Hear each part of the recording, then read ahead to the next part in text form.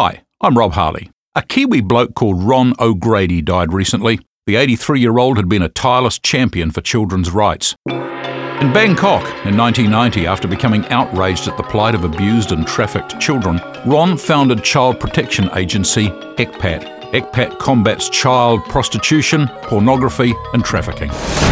He started to break down some of the huge walls and tackle some risky assignments. He told me once he'd busted a big child brothel in the south of Thailand. It was a carefully planned operation. The Thai cops were on board, but they were short on transport, so Ron had to go hire a bunch of taxis to pick up the policemen, drive them south, and free the children.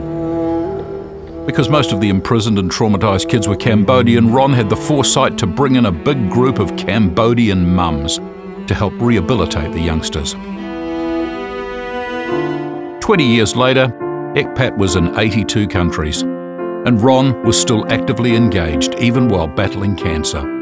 Because of him, child sex tourism has gone from a low-key issue to being of concern to many governments, who've passed laws to imprison their citizens who sexually abuse children even when the crime is committed while the perpetrator is abroad. Ron O'Grady took on an Everest and took lots of people up the mountain with him. Scrub Gutter, made with help from New Zealand On Air.